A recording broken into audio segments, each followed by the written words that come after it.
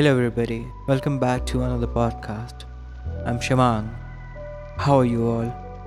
I'm fine, and I hope that all of you are sailing on the same boat as I am. In this podcast, I'm going to be talking about Log Kya Sochenge, India's biggest fear. लोग क्या सोचेंगे?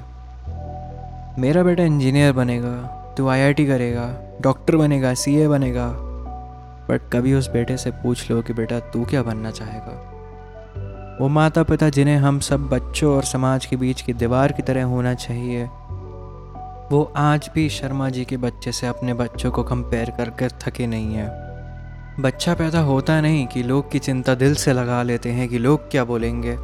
कभी सोचा है कि बच्चा ज़िंदगी भर लोगों के ओपिनियंस को साथ लेके चलेगा तो आज से 10 साल बाद अपने माता पिता को ही क्या बोलेगा?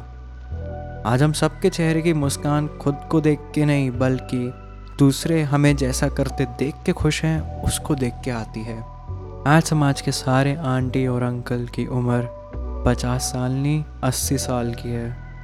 50 अपने और 30 साल उस बच्चे के भी जी लिए जिसके माता पिता को कमेंट कर कर कर बच्चे की ज़िंदगी अपने कमेंट्स से मोड़ के बदल डाली, और वही ज़िंदगी आपके कमेंट्स के डर से अलग चल रही है। होए ना आप 30 साल और बड़े फिर।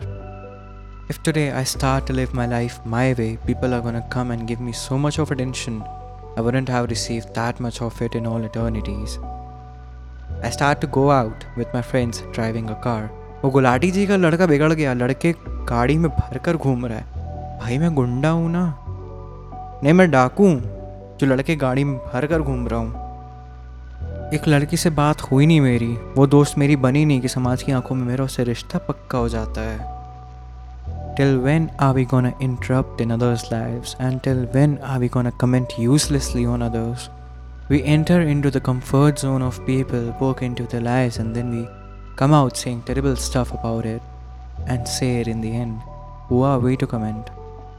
भाई कमेंट कर चुके हो ऑलरेडी, भूल गए इतनी जल्दी?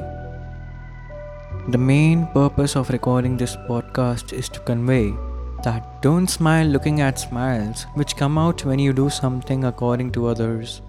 Smile for your own self, doing what you love, till your eyes glitter and people go blind looking at them.